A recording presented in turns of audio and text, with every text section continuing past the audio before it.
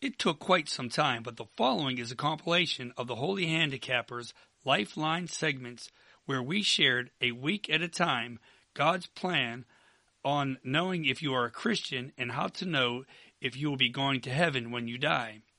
If you are not sure what it means to have a personal relationship with Jesus Christ and know for certain that you will be spending an eternity with Him, please listen prayerfully. I would be glad to answer any questions you may have, get you a Bible to read, and get you started with some materials to learn how to mature in your relationship with Jesus at no cost to you. This isn't about me and Faith Family Fantasy Football. It's about you and your eternity. This will be one of the most important recordings we have done so far. I would love for you to have this issue settled before you invest large amounts of time in fantasy football. I love fantasy football, but always want to be doing what the Lord has put me on this earth for, sharing His good news with as many people as I can while I go through this life in every way, in any way I can. This may not flow well because of how it is put together, but stick with it. The Lord Jesus will bless the sharing of His holy word. It comes out of the book of Ephesians, chapter 2, verses 8 and 9. The word of God says, "For by grace you have been saved through faith, and that not of yourselves, it is the gift of God, not as a result of works, so that no one may boast." The first two things that pop out on me on that is, for by grace are you saved through faith. Grace and faith. I am not going to talk about that right now, because we're going to talk about that much more in our future broadcast as we're sharing God's plan a verse at a time each week. So, but what I want to focus on this week is the second part of that verse 8, and then the all of verse 9. Part B of that verse says that not of yourselves, it is the gift of God, not of works. So, not of yourself. So that is a gift, and it's a gift from God, not of works. So if you ask the average person, are you a Christian? A majority of them would say yes. But if you ask that a little differently and say, do you have a personal relationship with Jesus Christ? There would be a much lower number of people that would say that. Then if you go a little bit further and make that a little bit more detailed, and you say, if you ask them, are you born again?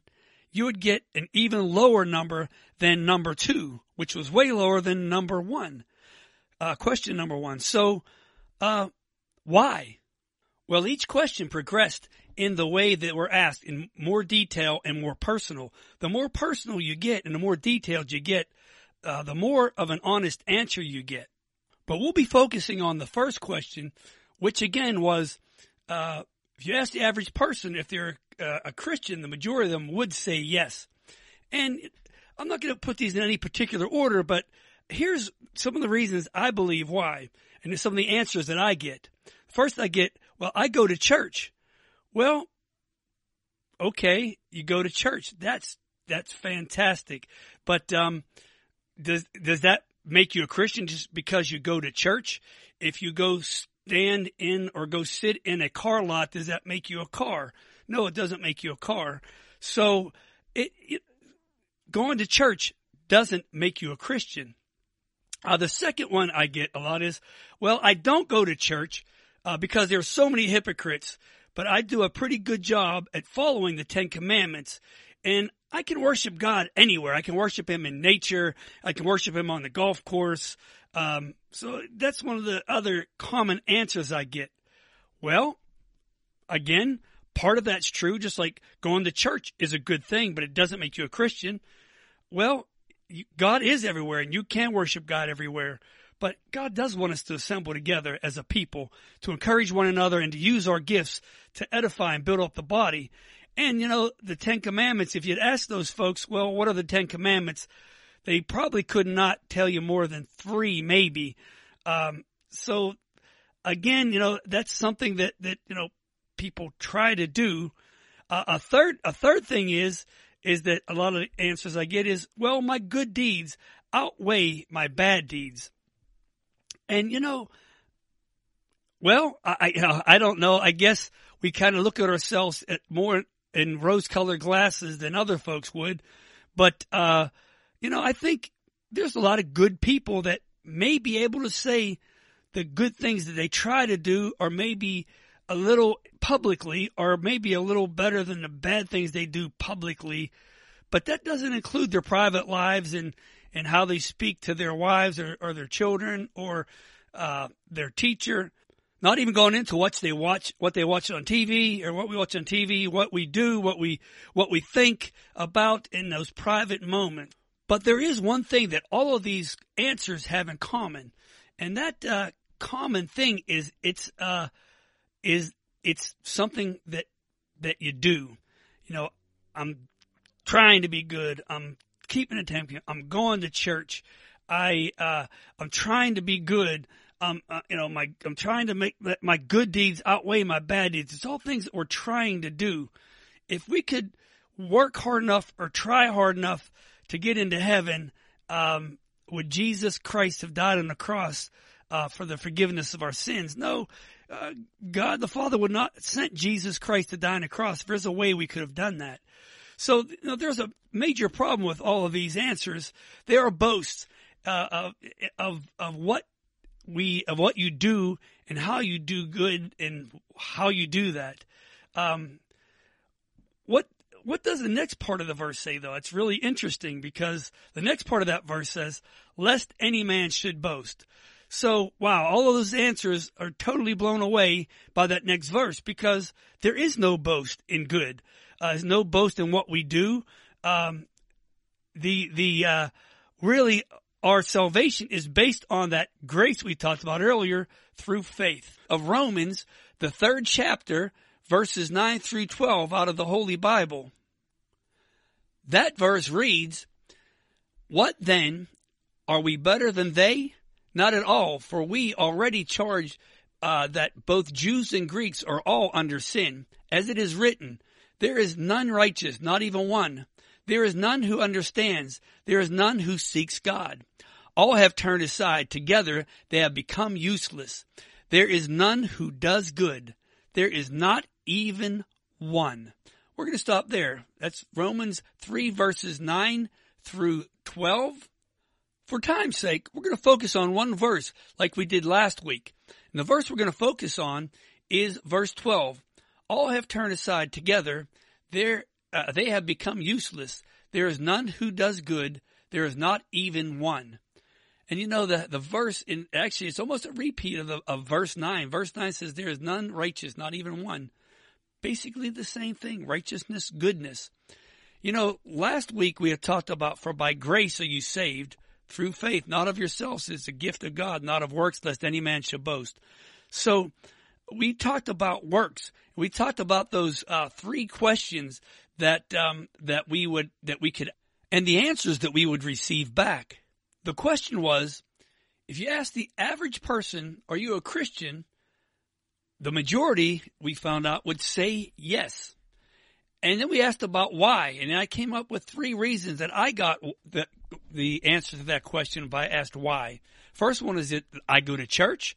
Second one is, well, I don't go to church, but because there are so many hypocrites, but I do a pretty good job at following the 10 Commandments, and I can worship God anywhere. And the third excuse I get is, my good deeds outweigh my bad deeds. We talked about how all those excuses were works and something we could do, but it's by grace we're saved through faith. But I wanted to put another exclamation on how works cannot save us. If works could save us, why in this scripture verse then does God's word say, all have turned aside, together we have become useless?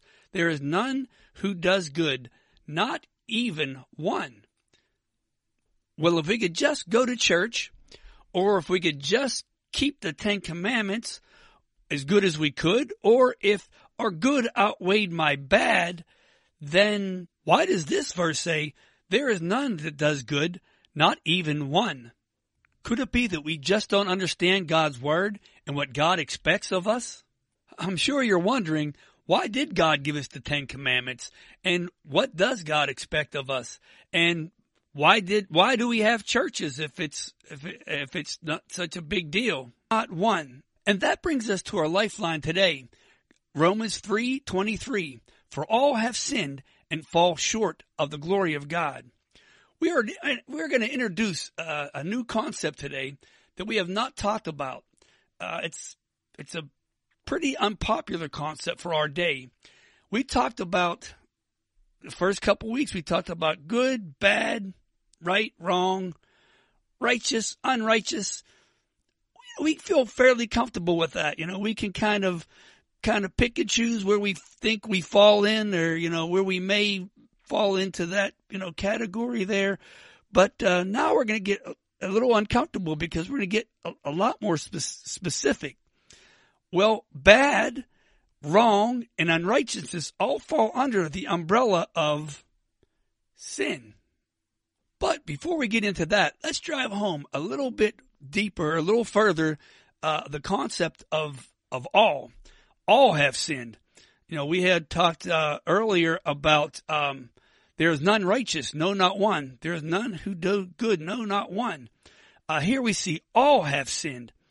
In that verse that I forgot to mention last week, that the first verse we looked at in Romans chapter 3, verse 9 said, what then?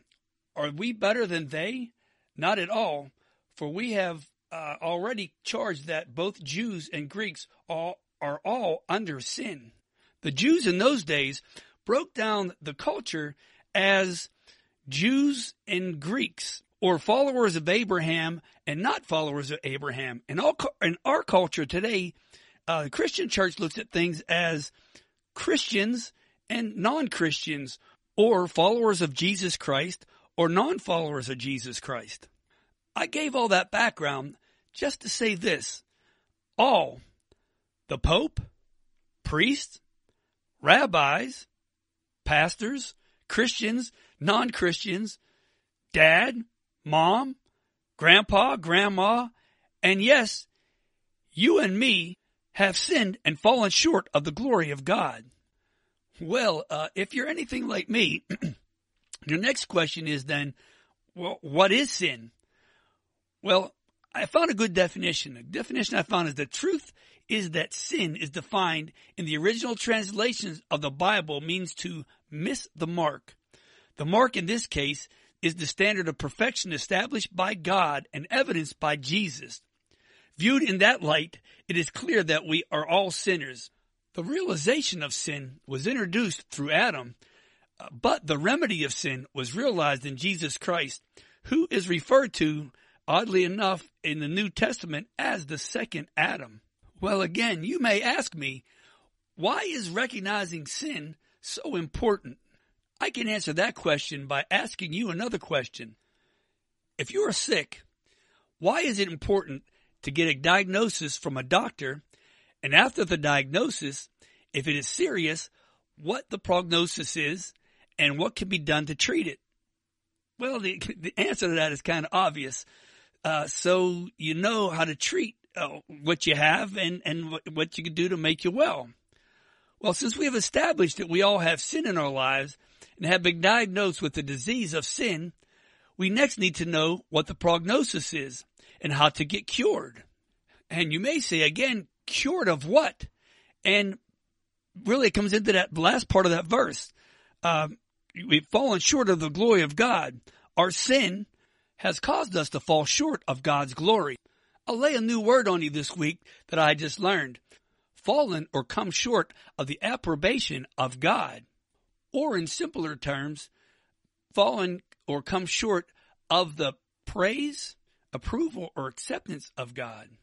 We may all have in our own mind what is praiseworthy, acceptable, and approved by God. But who are we to make that judgment? The Bible tells us in the book of Proverbs, the 14th chapter, verse 12, there is a way that seems right unto man, but, and next week we will see what the but is in the rest of the verse of Proverbs chapter 14, verse 12, and what the prognosis of our sin disease is. According to God's Word, the Holy Bible, chapter 14, verse 12, there is a way that seems right to a man, but its end is the way of death. This week, we will discover the prognosis of trying to doctor ourselves with our sin sickness that the Bible has diagnosed us with. So our prognosis for our sin and going our own way and acting like we are the God of our lives is death. Not the kind of prognosis you want to hear. The Bible tells us in Romans 6:23 that the wages, or what we earn for our sin, is death. But we will talk in our next Lifeline about what our wonderful Savior and God did for us. If you are a kid, a young person, or someone near the end of your life, here on earth, there is no need to worry, because God has a cure for us. Good news, which is another name for the gospel of Jesus. Our Lifeline for this week will be from the book of Romans, the 6th chapter, the 23rd verse. Last podcast, we discovered our prognosis for our sin and going our own way and acting like we are gods of our own lives is death. Not the kind of prognosis that you ever want to hear. We read the first part of this week's Lifeline last week, Romans 6:23a. The wages of sin is death. But we left off there. I really hated to leave like that. My wife was concerned I stopped there. Today we get to talk about the cure. Yes, there is a cure. The rest of the verse reads, but the gift of God is eternal life through Jesus Christ our Lord. I'm going to let my Baptist-costal out here for a few moments. Hallelujah. Thank you, Jesus. Praise the Lord. Sorry for that. I had to get it out. Reminds me of a story of a pastor at a very white-collar liturgical traditional church. Had a visitor come in and got very excited and was very loud all through the sermon, expressing themselves. And one of the members of the church come up after church and said, that person's crazy. We need to do something about this. You need to talk to that person before they come back again. And the pastor answered and said to them, no, that person is not crazy. They just love Jesus and appreciate him a little more than the rest of us. I think maybe our congregation is who I need to speak with. I'm sorry, it just doesn't get much better than that for lost and dying people trapped in the wages of sin, which according to the scripture verses we looked at over the last few weeks is all of us without exception. Romans 6:23, the whole verse reads, the wages of sin is death, but the gift of God is eternal life through Jesus Christ our Lord. When does a gift become yours? Is it when someone thinks of you? Is it when someone makes an investment and buys it for you? Is it when they wrap it with care thinking of you? Is it when they tell you they have a gift for you? Is it when they present it to you? Well, to tell the truth, all of these are elements that go into gifts, but it's not yours until you receive it and take possession of it and make it your own. God's gift is no different. It is a gift that is free for us, but cost him everything. And next week we will talk about what our free gift cost God before we talk about how to receive it. Last podcast, we discussed the cure for our prognosis of death because of our sin sickness. Yes, there is a cure. It is the gift of God through Jesus Christ our Lord. We looked at Romans 6:23. The wages of sin is death, but the gift of God is eternal life through Jesus Christ our Lord. We talked about we talked about what goes into receiving a gift. I think we all can relate. We all have given gifts and have received gifts. I want to go a little deeper today about what our God went through to give us this free gift. It is a free gift for us, but cost him absolutely everything. Let's talk about what goes into giving a gift, just like we did about receiving a gift last week. There is usually an occasion to give a gift, or if not, there is a heartfelt reason, or both. There is focused thought behind it. There is a cost or expense, even if it's not store-bought. There is a sacrifice of time and resources. That is exactly what our God did for us.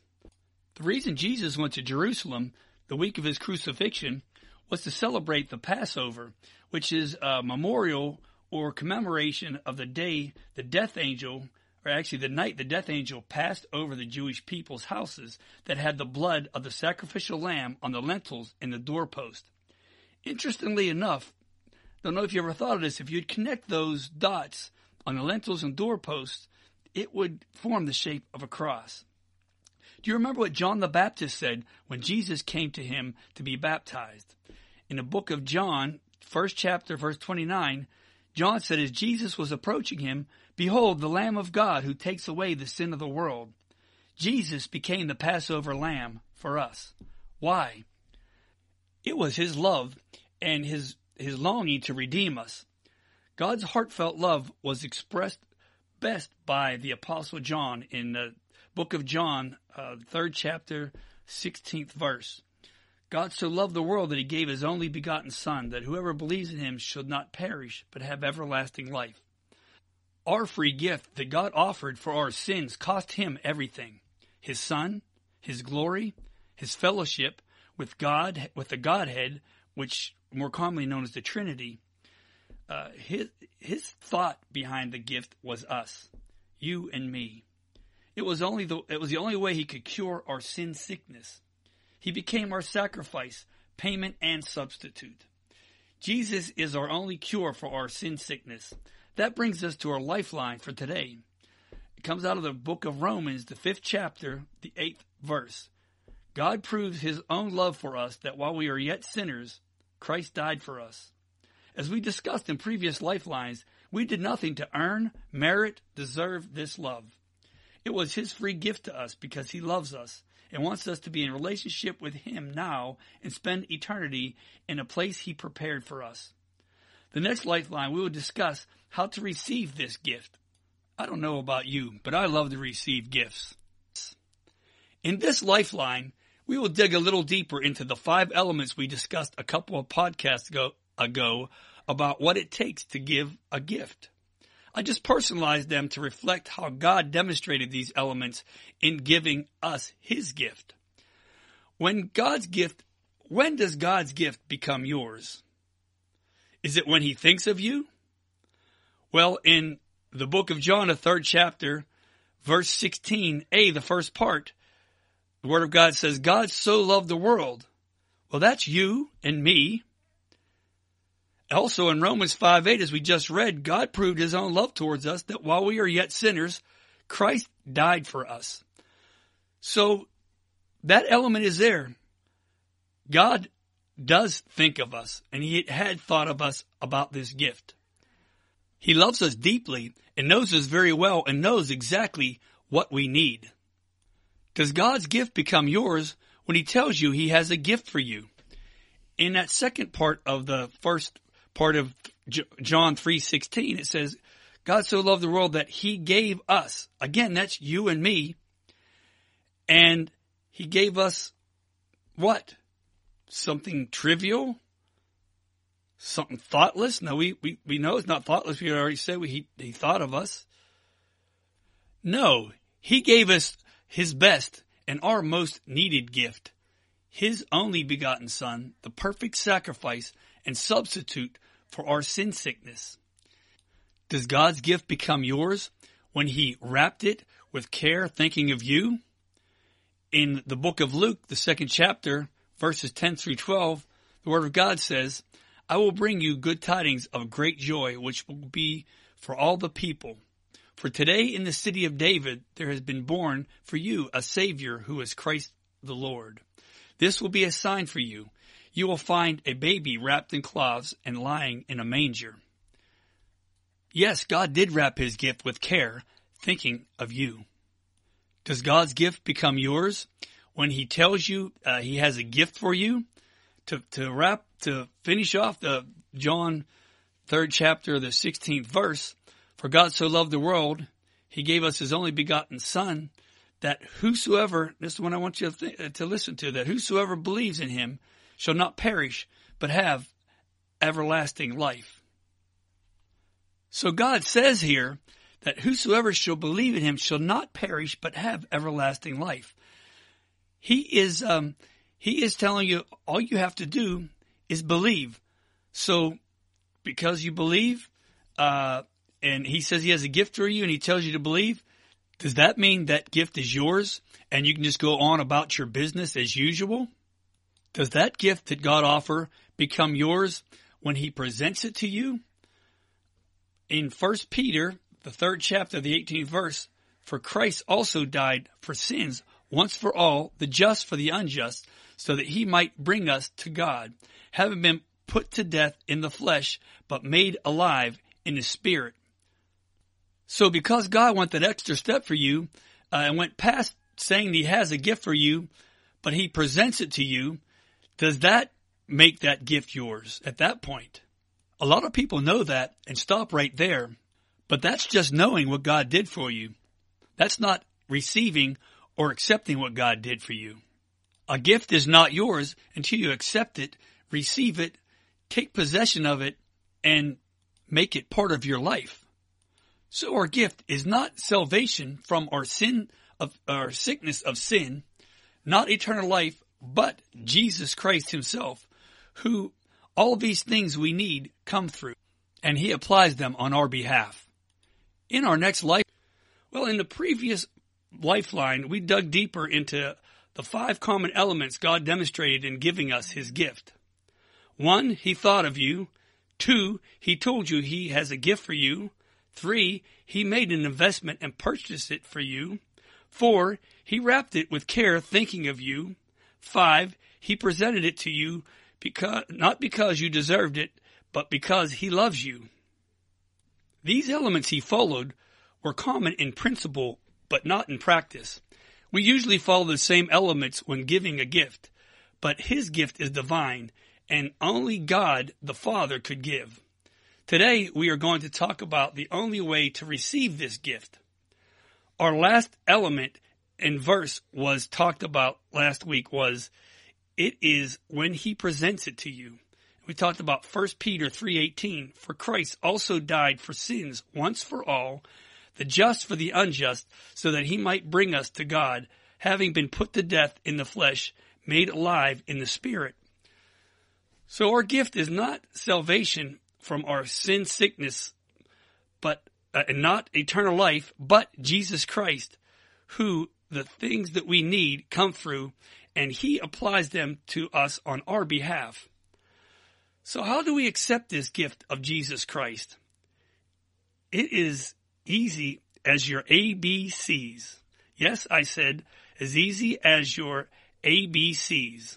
Starting with A stands for admit. Admit you are a sinner and cannot save yourself, and agree with God about your sin. We talked about how the Bible tells us all have sinned, that there is no one righteous in and of himself, not even one person. What do? Well, admit we are sinners. 1 John 1:9 in the Bible says, if we confess our sins, God is faithful and just to forgive us our sins and to cleanse us from all of our unrighteousness and sins. Next we have B. B stands for believe. Be willing to turn from, B stands for believe, and being willing to turn from your sins. John chapter 1 verse 11 and 12 says, he, Jesus, came into his own, and his own received him not. But as many as received him, to them he gave the right to become children of God, even to those who believe on his name. And then in the book of John, chapter 14, verse 6, Jesus speaking, saying, I am the way, the truth, and the life. No one comes to the Father except through me. And then we see in Acts chapter 16, verse 31, believe on the Lord Jesus Christ, and you will be saved.